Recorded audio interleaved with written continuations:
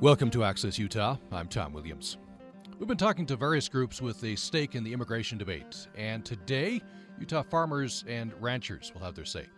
The Partnership for a New American Economy and the Agriculture Coalition of Immigration Reform, have released a report showing that American families are eating more imported fresh produce today than ever before, in substantial part because U.S. fresh produce growers lack enough labor to expand their production and compete with foreign importers. Leland Hogan, president of Utah Farm Bureau Federation, says that immigrants play a big part in the farming community. Without their help, I'm not sure how many of us would keep our businesses running, he says. And America's and Utah's farms and ranches cannot grow while our immigration system remains broken. Many Utah farmers and ranchers are calling for immigration reform. We'll be talking with some of them today. We bring in Randy Parker, CEO of Utah Farm Bureau Federation, on the telephone line. Welcome to the program. Do we have Mr. Parker on the line? There we go. Welcome to the program. Thanks. Good to be here with you. We have in studio with us Mark Gibbons, who's a dairy farmer in Lewiston in the Cache Valley area. Thanks for coming in. Thank you. Good to be here. Jake Harward joins us on the line, produce farmer in Springville. Thanks for joining us. Thank you. And Rob Smith, who is a rancher as well as an attorney in the Logan area, Cache Valley area, joins us by telephone. Thanks for joining us. Thank you, Tom. Let me start with Randy Parker. Maybe give us a couple of the bullet points from this new report. It's sounding like in America and in Utah, farmers and ranchers could be expanding in several key areas, but for labor, they lack labor. Yeah, the American Farm Bureau over the last 2 or 3 years has been very engaged in looking at what the impacts to our farmers and ranchers, and I think what's important there is the impact to our farmers and ranchers ultimately has an impact on the consumers, whether that's in selection of produce and products available, or whether that's based on the cost associated with that. The American Farm Bureau has been doing a number of studies. One of those a couple of years ago pointed out how much food and agricultural products are literally dying on the vine or rotting in the fields, and that was in the billions of dollars. Now they're taking a look at what's happening with the costs of locally grown produce and the escalating costs and the increased problems of harvesting that, and that is opening the door to greater imports of fresh vegetables and fruits and so forth. Now, on the surface, that doesn't sound like a big deal, but when you dig down and you start thinking about how those products are produced in foreign lands, what conditions they can be grown under, and what the inspection requirements are compared to what happens here in the United States, I think that I'll just say consumer beware, and that's kind of where things are at. And as I'm reading these reports, this report, so I think the finding was some $3 billion or so lost from GDP in America just from the labor side. Yeah, absolutely. Let me just frame this a little from a local standpoint, if I could. A lot of people think because we've been urbanizing and we don't see as much production agriculture along the Wasatch Front and so forth, that food and agriculture has less importance to us today in the Utah economy than it maybe did 10, 20, 30 years ago. Let me give you some numbers that I think your listeners would enjoy understanding. Utah agriculture contributes $17 billion to the Utah economy. Now that's forward and backward linkages, as economists call it. That's the ripple effect. So it's over $17 billion. That is 14% of the state's total gross product, the GDP. It employs 80,000 of our Utah friends and neighbors, and has a $2.7 billion wage. It contributes $2.7 billion in wages. So food and agriculture is a big deal here in Utah. Let me turn to Jake Harward. Tell us about your operation, Hay and Vegetables. Yes, we're located right here in the heart of the Wasatch Front, kind of on the southern end here in Springville. We farm right along I-15 and right along some pretty major highways going in and out of the south end of the valley here. And we grow lots of fresh sweet corn, tomatoes, watermelon, different types of peppers, those kinds of things that we sell at our roadside stands throughout the state.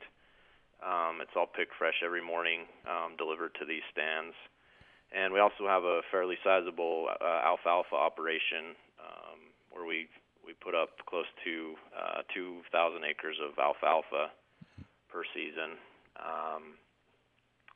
And, you know, kind of on the fresh vegetable side, everything, like I said, is picked fresh each morning and delivered to these stands. And so it's a pretty intense, labor-intense process to get our food from planting to harvest to at the stands and sold to the consumer. You made a couple of statements, very interesting, sort of get us into this in a press release that we got from the Utah Farm Bureau. Let me just take these in individually. So first of all, you say with the great variety of jobs we have in our country, most, talking about, I guess, U.S. citizens, don't want to work on the farm. Do you have trouble recruiting farm labor? Well, we hire close to 50 employees during the summer between our people working at our stands and then our field crews. And I also participate in the H-2A visa program, and that's the national program to recruit workers for agriculture. There's also the H-2B, which is a visa program for more of the professional type companies. But within our H-2A, there's lots of requirements that we have to do before we can bring our workers from. We bring ours from Mexico, and I have to advertise in 4 states to try and fill these positions domestically or locally first. And out of that, I get probably 4 referrals.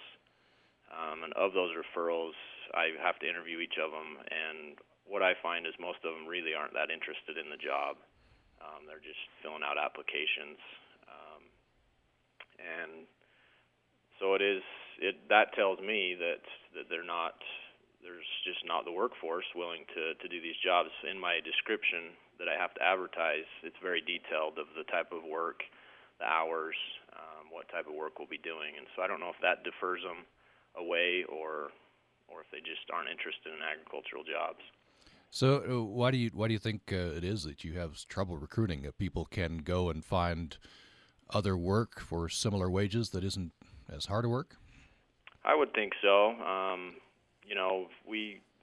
I believe the minimum wage for H-2A right now it's right around $10.50 an hour, which is decent.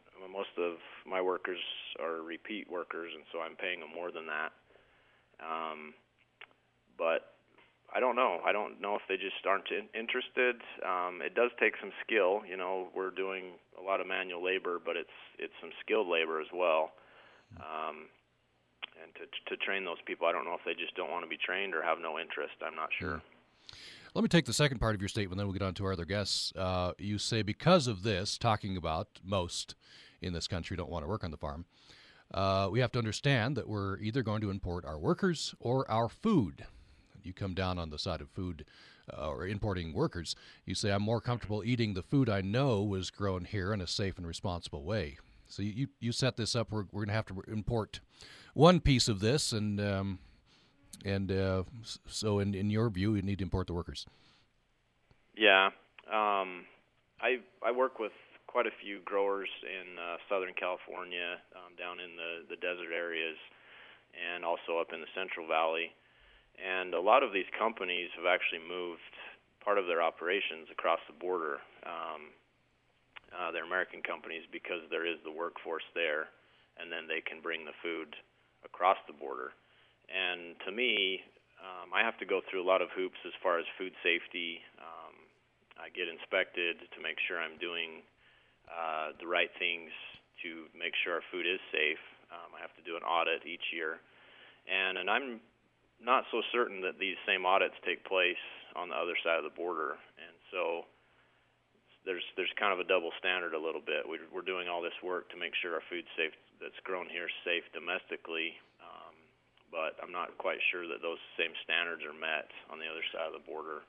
And Jake, so there's Randy, you may yeah. want to share Yes, some go of ahead. the things that the Department of Labor, the U.S. Department of Labor, checks, and the other participants as well, because the Department of Labor, when they come out and do these audits for migrant workers, they're terribly intrusive and onerous. And they're as an example, if a screen door has a tear in it, they can be fined as much as $2,500. If you don't have a lid for your garbage can, you can be fined as much as $2,500. There's some things that the Department of Labor, U.S. Department of Labor, is imposing on our employers here for migrant workers that are just a little bit on the nuts side. What Department of Labor is checking on conditions for the laborers? Is that what they're checking? Yes. On? Ostensibly, anyway, as you're saying, there's some other things you're saying are included. Let me turn to Mark Gibbons here, dairy farmer from Lewiston. We were talking before we went on the air. You used the word broken to describe our labor system, our immigration system. Tell me some of the difficulties that you're facing. First of all, tell me about your operation. Excuse me. We have a dairy farm that we milk 600 cows a day, and we farm 1,200 acres of ground, and it's fairly labor intensive. And for a dairy, you're standing on cement for 8 hours a day, taking that shift, milking those cows, and it's not, it's as clean as we can possibly make it. But cows are cows, and it's hard work.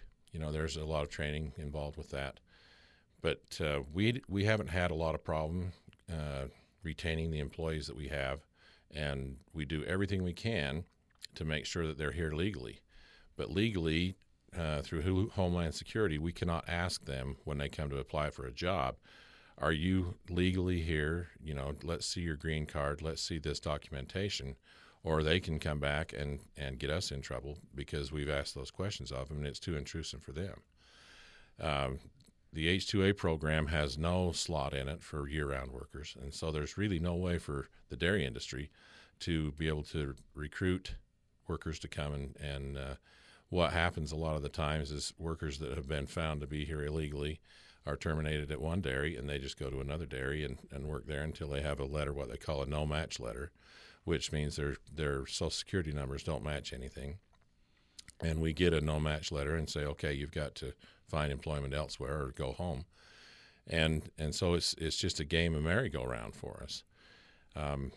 It really pits one industry against the other because some of the workers that have come here legally on the H-2A program have been recruited to come and work on dairies by certain people. The law enforcement, they're not able to go and take care of that problem because of the rules in Homeland Security. And it's made, it's a mess and it's broken. And let me ask you the question I asked Jake Harward. Do you have difficulty finding domestic workers? Well, I have a friend that what happens is Homeland Security will come out and audit a dairy. And what they do when they audit it is they'll go through all of our hiring records, and make sure that all the numbers match, everything is, the T's are crossed and the I's are dotted. All those things happen, and then they go back and they say, okay, you've got, this friend of mine had employed 65 men and women, and they came back and said 54 of those don't match. And so you've got 90 days to terminate 54 employees. First thing he did was say, okay, I'm going to terminate, go by a third, and the guys that have been here the least amount of time, I'll, let go first because they take the least amount of training. Well, some of those guys left. The people that had been there the longest amount of time said, boy, we're under the axe, it's coming up. So they just left. It turned out to be a nightmare for the whole dairy operation because the people that were taking care of the animals were gone, and so it turns into a food safety issue and an animal health issue. And they come back and go into hire people. They put out a notice that they need to hire people. He said 17 people showed up, and 16 of the 17 were there to get their card signed. It said they were looking for work so they could get extended benefits. And the 17th one said, I need a job. And so he came to work, lasted for 3 hours, and said, this is hard work. I won't do it, and left. I want to follow up with this. Then we'll talk with Rob Smith more. Are we? I don't know. As American citizens, have we just gotten soft? I add to that. I keep hearing from various workers or labor unions and the like that immigrants are taking my job. Yeah, I've heard that a lot. These immigrants are taking American jobs. I know young men that go to high school, live very close to me, that I've offered a job to, and they would rather go work for $3 or $4 less and stock shelves at a grocery store, because obviously it's more of a social atmosphere for a young man to do that. And it's hard work stocking shelves, but it's clean, and the hours are probably better. We milk 24 hours a day, and so there are some shifts through the middle of the night, and you look at these Hispanic fellows that come and look for a job. Their family structure is very strong. Once you get to know these people, they're very impressive. They're strong family values. Most of them would crawl across the desert to be able to feed their families. And maybe if I was in their shoes, I would do the same thing. Yeah. We are talking about, obviously, immigration reform. There are many Utah farmers and ranchers calling for immigration reform and agree with Mark Gibbons, who says the current system is broken. There's a new report out from the Partnership for the New American Economy and the Agriculture Coalition for Immigration Reform, showing that American families, for example, are eating more imported fresh produce today than ever before, in substantial part, says the report, because U.S. fresh produce growers lack enough labor to expand their production and compete with foreign importers. We're talking with Randy Parker, Utah Farm Bureau CEO, Mark Gibbons, dairy farmer in Lewiston, Jake Harward, produce farmer in Springville, and Rob Smith, local rancher in the Cache Valley area, attorney in Logan as well. You're welcome to join this conversation. Hope that you will. What do you think about the current immigration system? Does it need reform or not? If you agree that it does need reform, how should we go about that? The number is 1-800-826-1495, 1-800-826-1495. You can join us by email to upraccess@gmail.com, upraccess@gmail.com. We bring in Rob Smith. You are a rancher and attorney. Yes, I am. So you're living the dream. I know growing up in Vernal, I had a couple of friends who wanted to become professionals so they could retire and become farmers, afford to become farmers. You're doing both. I took a different route. I could see that I couldn't make it full-time on the family ranch, and decided I better do something in addition to that. So you grew up on a ranch and then decided to supplement that with... Yeah. I'm about a fourth-generation cattle rancher. Been involved in ag production all my life, cattle ranching, but decided I needed something to go along with that. So I practice law, and I actually do a lot of farm and ranch estate planning. So I enjoy that. So tell me, do you have trouble recruiting workers? We do, Tom. Typically in our situation, we're looking at hiring workers for seasonal periods. A lot of times we're looking for someone in the winter time who would basically be in a remote location. We run cattle in Idaho and Nevada. Oftentimes we would need someone in Nevada, say for 4 to 5 months, to live in a camp type situation and check on cattle, ride a horse, and be out in the weather. And a lot of those, I guess that sounds good to a lot of people initially, but as we've heard from some of the other their comments today, it really boils down to it is a lot of hard work, and we have difficulty finding people, local people, who are interested in doing that type of work. A lot of times you get someone who thinks it sounds good, and after a week or two they've decided that it's just not for them. We've had really good luck with immigrant labor in these situations, because they are devoted. The good ones do a great job. They have a loyalty to get the job done. And again, you get the right immigrant workers, and they seem to have a lot of background and ability to work with livestock, and they bring some of that expertise. So, we've had good luck in those situations using immigrant workers for that. Do you use the H-2A program? We have, but the biggest problem with the H-2A program is just the bureaucratic nightmare that it is. To get someone here at the time you need them, it's definitely a headache. I was at a meeting last week for one of our grazing associations, and the situation developed that we're going to need a range rider for that association. Now that starts in about 2.5 weeks that we'll need somebody. And so we're doing some advertising and getting the word out. But we need somebody to come on in 2.5 weeks. Again, beyond the allotment for about a 3-month period, and then the job is over. It's difficult under that type of a situation to go through the H-2A program and get someone qualified and timely and someone that can do the job. Now, is it in your industry, where does the responsibility lie to make sure that you don't have undocumented workers working on your operation? It seems like once a worker gets in somewhere, then as Mark Gibbons was saying, then they can go to another operation, and so under that scenario, likely X number of undocumented workers in the industry. There likely is quite a few undocumented out there. My experience has been that a lot of ranchers maybe don't ask and don't get into the middle of it. Our industry is a little bit different than maybe the dairy industry, where it's year-round. A lot of ranching type situations are 3 or 4 or 5 months.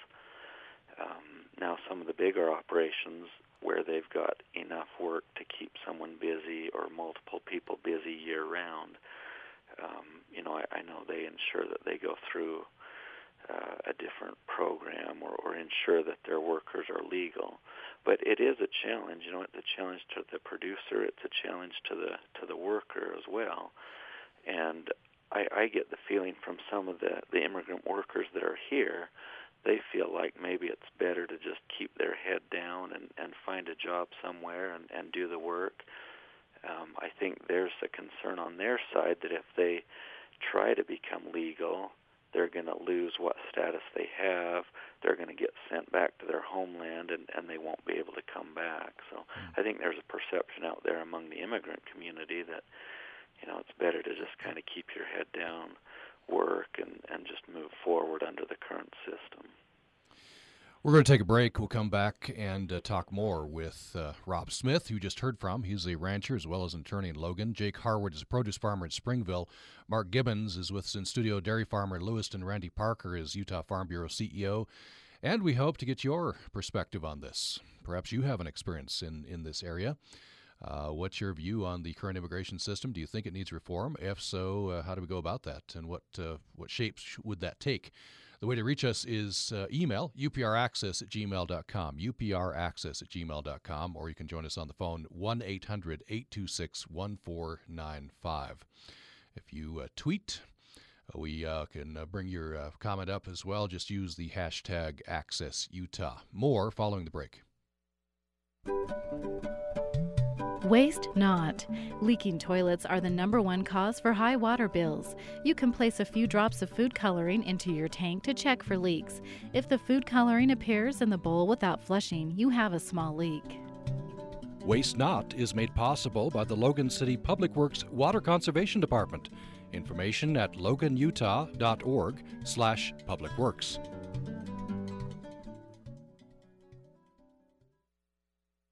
So the story of David and Goliath. Improbable underdog defeats the powerful favorite, right? Maybe not. Goliath is a sitting duck. He doesn't have a chance. So why do we keep calling David an underdog?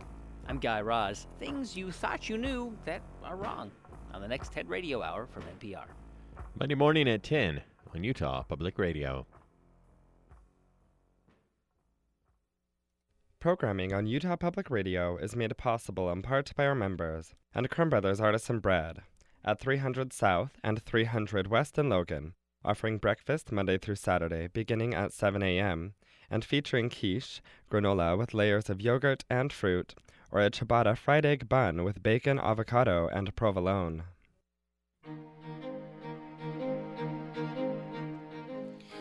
Thanks for listening to Access Utah. We've been talking on this program to various groups with a stake in the immigration debate. Today, Utah farmers and ranchers are having their say. The Partnership for New American Economy and Agriculture Coalition for Immigration Reform have released a report. And President of the Utah Farm Bureau Federation, Leland Hogan, says that without immigrants' help, he's not sure how many of us, meaning their operations in Utah, would keep our businesses running, and that America's and Utah's farms and ranches cannot grow while our immigration system remains broken. And so we're talking with Utah Farm Bureau CEO Randy Parker, Mark Gibbons, who's a dairy farmer in Lewiston, Jake Harward, produce farmer in Springville, and Rob Smith, rancher and attorney in the Logan area. You're welcome to join this conversation at 1-800-826-1495, or you can join us to our email, upraccess@gmail.com, upraccess@gmail.com. Randy Parker, we've been outlining some reasons why we have a labor shortage. I want to push back a little bit with some arguments on the other side. There is some harm, isn't there, in workers inevitably if there's a magnet for labor, such as farm industry. There's going to be Social Security numbers stolen. There's going to be ID theft. We're going to have trouble perhaps controlling the borders. So I guess that would point to the need for reform. So maybe to that point, do you see reform needed for those reasons as well? Well, absolutely. We need to know from a security standpoint, not only food security but national security, who is moving both directions across our border, those that are coming in, those that are leaving, and have a greater understanding of that. That's part of the reason why we're challenging this, and it is broken and needs to have something done. I'd like to go back just a little bit to what's going on with the legal process. I met with a group of sheep producers and members of our congressional delegation about 10 days ago. And this is really a very focused part of what the problem is, and I'll go through that very quickly with you. A sheep herder has more than a seasonal need. They'll bring them in on 2- and 3-year contracts. They're herders from mostly South American countries. When they go through the paperwork and they're required to pay round-trip airfare, they're required to provide them with a cell phone and a number of other things the hoops that they have to jump through. The cost estimate of bringing a single sheep herder in through the H-2A program is about $6,000. We're seeing a large part of them, or a growing part of them, may be the better statement, jumping those contracts that they signed to herd sheep while they're here in the United States, and through investigations, they're finding them in the hospitality industry, they're finding them in the energy industry. And in fact, they've tracked some of their employees to some of these other employers. They've turned that information into immigration and to law enforcement, and they've told them that they're not going to waste their time, that that's a minor offense, and they unless they've committed some more egregious act than just jumping their contracts, they're not going to follow up. Now, that's a frustrating part of this process because that's a violation of federal law, and they're going in and they're checking people's I-9 forms, but when it's drawn to their attention that they can do follow-up on it, they won't commit the resources to follow up. So we're seeing a growing problem in that area, Tom. Mm. What would reform look like in your view? What should it look like?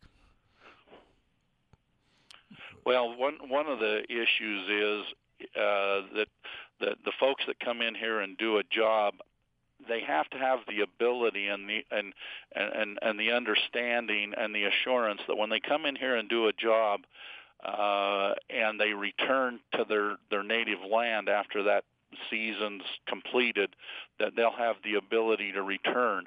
We're finding, because the process is broken, they get lost in it, that a lot of these people are and this has been stated previously by your guest, that they're not willing to come out of the shadows because they may never be able to come back and provide that service for American consumers that helps them meet the needs of their families.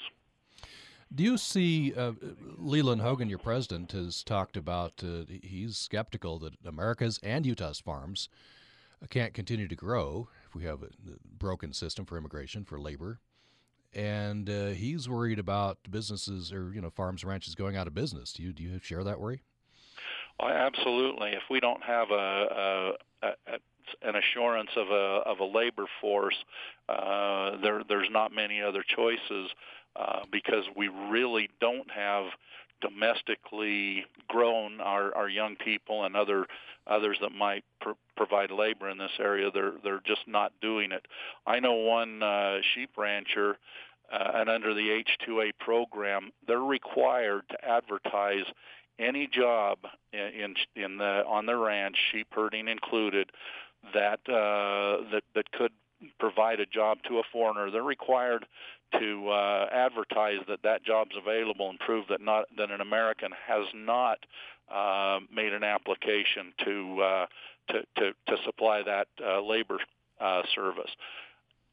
The one I'm thinking of in particular from up in Park City has been advertising for over a decade through this program, has never had one individual follow up that was a Native American. And that remains, seems to me that's a problem. It's a huge problem, and that's the problem. We've got a choice here about America's food security going forward with a growing population, and that food security is not only the safety of it as it gets to the farms or to the grocery store shelves, but it also applies to our ability to produce that. And Americans right now are paying in the neighborhood of about 10% of their disposable income on their food, and that still is the best deal anywhere on the globe today. So these farmers and ranchers are providing society with an unbelievable product in both quality, abundance, and selection, and immigration is just one key piece of that continuing for the American people and having food security going forward. That's Randy Parker, CEO of Utah Farm Bureau. We're talking about ranchers and farmers, specifically in Utah, who are advocating for immigration reform. They're saying that they can't get domestic labor, that citizens just won't do the job, and they need immigrant labor. And because the system, as they see it, is broken, there are economic consequences and perhaps existential consequences for some farms and ranches. You're welcome to join the conversation at 1-800-826-1495 with your view, or upraccess@gmail.com is our email. Let me turn next to Jake Harward, a produce farmer in Springville. You set up a sort of an either-or. Either we can import our workers or we can import our food. This report newly out shows that imports, especially of fresh produce, is growing. So some would say, Jake Harward, that this is just globalization, and that's fine. We can, whatever the economy produces, you import your workers or your food, and the economy is dictating at this point importing the food. So where's the harm? Well, I would kind of like to make a comment towards some of Randy's comments. We had some legislation that passed the Senate a year to a year and a half ago, and I did contact several of our congressmen to get this passed. I know Senator Hatch did a lot of work to get it through the Senate, and there was a lot of concessions in there regarding border safety, What are we doing with those that are here illegally now that have been here working, paying taxes for the last 20, 30 years? And also, what are we going to do to get more workers here quicker, legally, not to basically reform the H-2A so that some of these other industries, such as ranchers, dairymen, that have year-round work, to keep these workers here. And it got shot down in the House, and I know that our Congressman Chaffetz was fairly opposed to it because it didn't have enough concessions regarding the workers that were already here working illegally, to how to handle them. And so I'm willing to give those concessions. We need to get these workers here quickly, legally. And most of them just want to come here and work and go back. Some of them want to come and keep their family here and basically start a new life, a better life here in America. And I think that's what America stands for, and what we need to do is to reform this to get it to that point where we have a better system. We have a caller. We'll go to her next. I just wanted to follow up. I can see definitely how, with the current system, and you have a shortage of labor, that's going to harm you directly and fellow producers. But maybe on the macro level, maybe you could talk about that. If I can get fresh produce, albeit imported, perhaps that's okay for me as a consumer, even though it harms specific domestic producers. Well, I feel like if we do that, we're harming some of our domestic producers, as well as, is that food safe? Is it fresh enough? Has it been on a boat for 2 weeks, and then some of that breakdown of that produce, and not so much the flavor and the freshness that we like to have. And the other thing is it safe? Where was it produced? How was it produced? How did it get here? Those type of things are some of the questions that I have, that, as well as the harm that it's having by not buying that or having that available domestically. Let's go to Bettina from Springdale. Bettina, glad you called. Go ahead with your question or comment.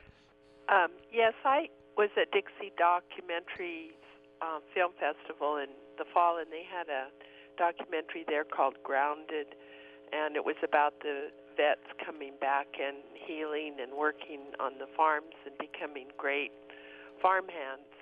But they did say in that documentary that about 61% of all the small farmers and ranchers are starting to retire, and that is just a really bad thing for the country. And I think this is such an important issue that you guys ought to spend at least once a month on it. And that's all I have to say. Oh, okay. Just to be clear, spend once a month on immigration or on farm issues? On farming and the problems they're running into, the political manipulations and everything. Okay. Yeah, we'll consider a future program just on that. Thanks, Bettina. Bye. Bye now. And this is Randy. Maybe just a comment on that. She is right that we should be concerned about that. The average age of Utah farmers and ranchers is in the upper 50s now, closing in on 60 years old, and it's tough to transfer a farm from one generation to the next. The regulatory juggernaut that our food producers are dealing with, all of those things play into it.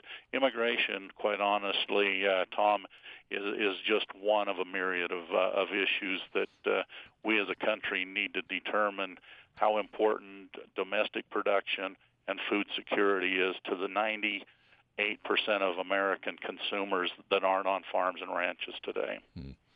Let me turn to Rob Smith. You say 4 generations, your operation? Yeah. Are you running into this problem? Do you see it around you, of farmers and ranchers retiring and the next generation not taking over the operation? That certainly is a concern. I was actually recently on a talk show, a radio show, and we talked about that. I think statistically the average age is either 58 or 59, and that the Utah or the U.S. Department of Agriculture does a census about every 10 years, and they've noticed that age continues to rise. And like Randy Parker says, that is certainly one of many factors that is a challenge in agriculture and in the foreseeable future of agriculture. Yes, go ahead. Yes. One thing that I think is important that the listeners know about immigration is that agriculture reform encompasses actually 3 prongs. 1 is enforcement, 2 is a redesigned guest worker program, and 3 is an adjustment of status of those skilled workers here. I think a lot of people hear reform and they think that there's not going to be any enforcement, or that enforcement goes out the door.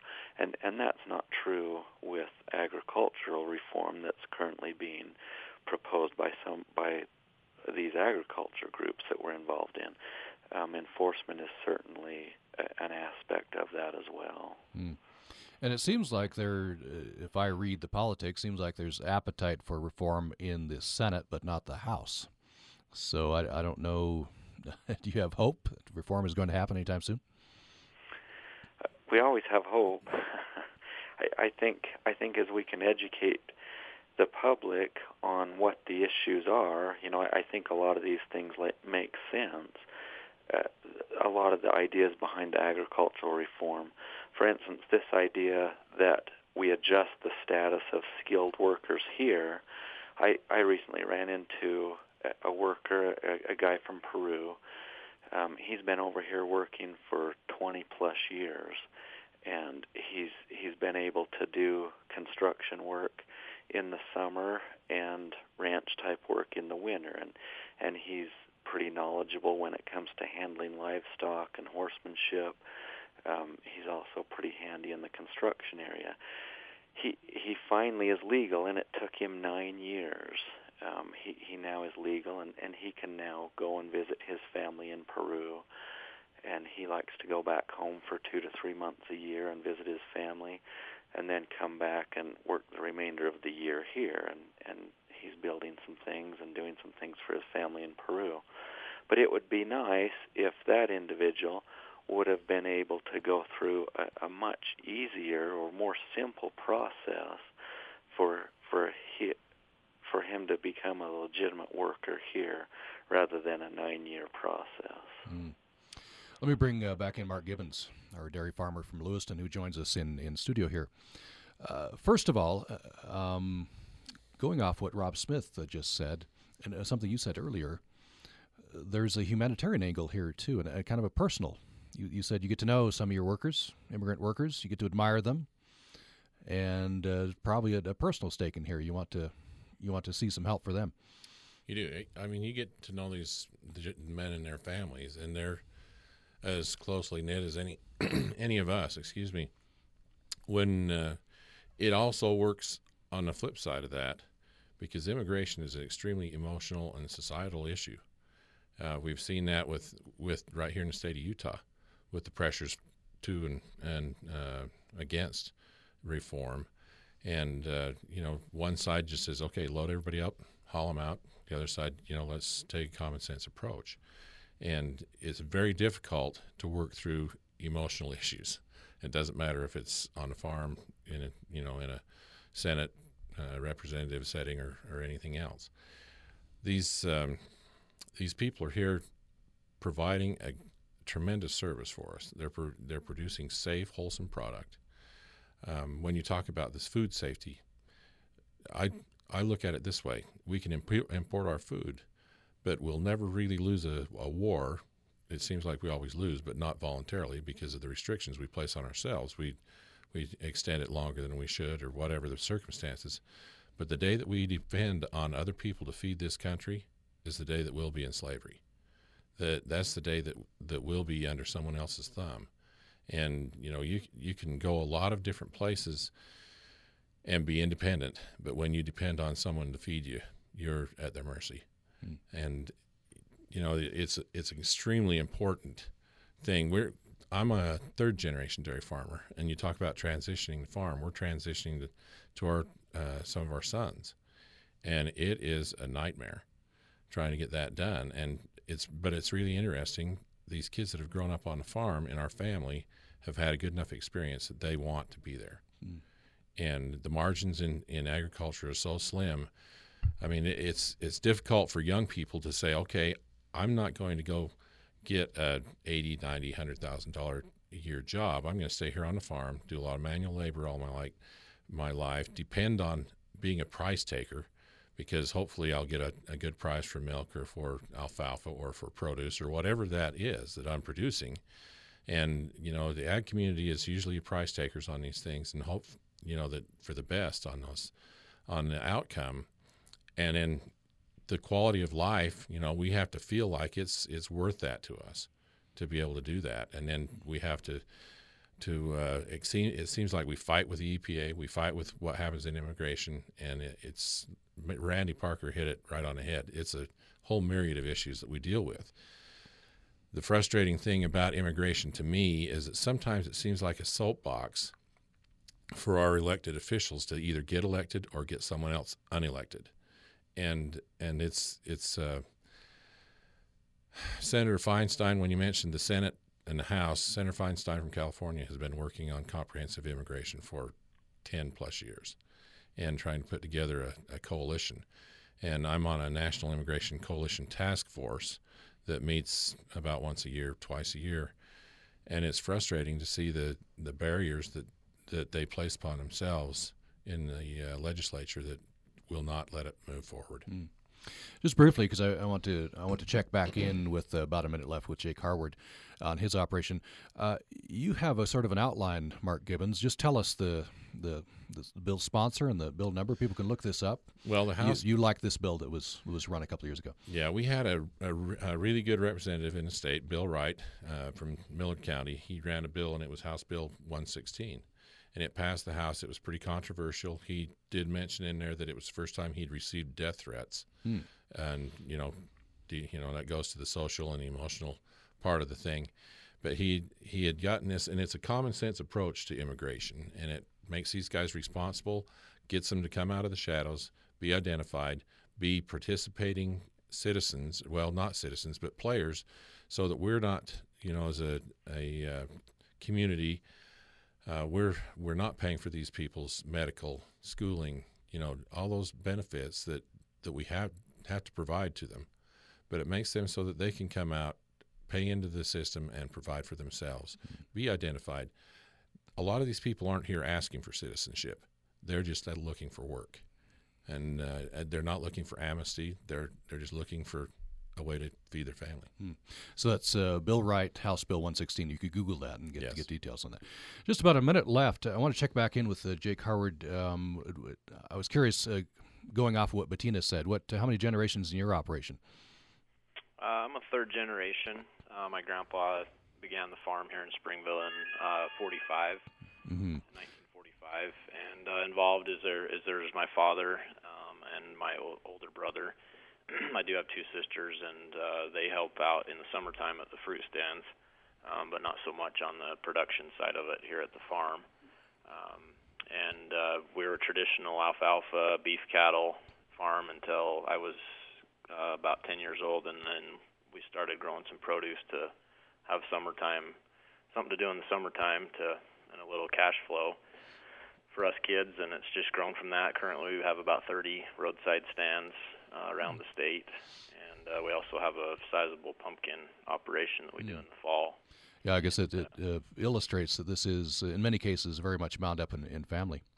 Well, we're out of time. We'll consider following Bettina's suggestion. Come back and talk about some general farm issues. We appreciate our guest, Randy Parker, CEO of Utah Farm Bureau. Thank you so much.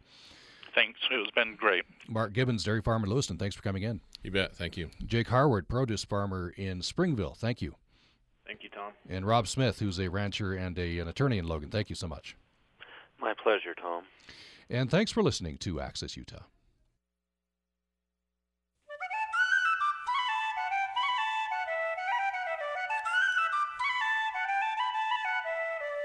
Welcome to Wild About Utah, a partnership of the Stokes Nature Center, the Bridgerland Audubon Society, and Utah Public Radio. Hi, this is Mark Larez Casanova from the Utah Master Naturalist Program at Utah State University Extension. Warm springtime weather brings clear trails up in the mountains, and hiking through the shade of Douglas fir on a warm weekend day had me wondering about Utah's national forests and how they came to be. Back in the days of the early pioneers, Utah's mountains were recognized as resources for survival, providing clean water for drinking and irrigation, and lumber for building homes. The high mountain pastures were also valuable summer forage for livestock. In the late 1840s, Parley Pratt declared, "The supply of pasture for grazing animals is without limit in every direction. Millions of people could live in these countries and raise cattle and sheep to any amount." Many settlers shared this view, and unmanaged grazing resulted in deteriorated rangelands in just 20 to 30 years. By 1860, some Utah towns were experiencing regular flooding and heavy erosion due to insufficient vegetation to stabilize the soil. Unregulated timber harvesting during the same period also contributed to these conditions. In 1881, the U.S. Department of Agriculture's Division of Forestry, later renamed Forest Service, was established, and its first job was to gather information about the condition of the nation's forests. In 1902, Albert F. Potter, who was the Inspector of Grazing for the General Land Office, conducted a survey of potential forest reserves in Utah. Potter stated that the ranges of the state have suffered from a serious drought for several years past, and this, in addition to the very large number of livestock, especially of sheep, has caused the summer range to be left in a very barren condition. The demand for lumber and wool during the First World War again led to increased timber harvesting and grazing on our forests. During the Great Depression of the 1930s, Franklin D. Roosevelt established the Civilian Conservation Corps to help implement conservation projects across the country. The CCC was fundamental in reforesting much of the Wasatch and Uinta mountain ranges, planting over 3 million trees in 9 years. Utah's forest reserves were created in the years soon after Albert Potter's surveys and were gradually combined into Utah's 7 national forests that now cover approximately 10.5 million acres, or about 20% of the state. Grazing and timber harvesting still occur on much of Utah's national forests, but our practices are supported by scientific research and over a century of experience, ensuring more sustainable multiple use and management of our forests today. For Wild About Utah, I'm Mark Larez Casanova. Wild About Utah is a partnership of the Stokes Nature Center, the Bridgerland Audubon Society, and Utah Public Radio. For transcripts and archived audio of Wild About Utah, go online to upr.org and click on the Wild About Utah link. Support for Wild About Utah on Utah Public Radio is made possible in part by our listeners and the Quinney College of Natural Resources at Utah State University, where students and faculty promote the sustainability of ecosystems and the communities that depend on them. Information at cnr.usu.edu.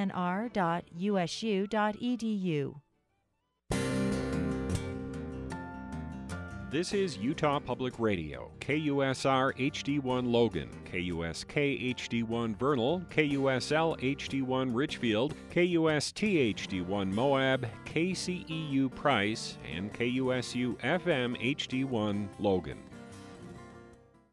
Stay tuned for the TED Radio Hour coming up today at 10 o'clock, followed by Performance Today at 11.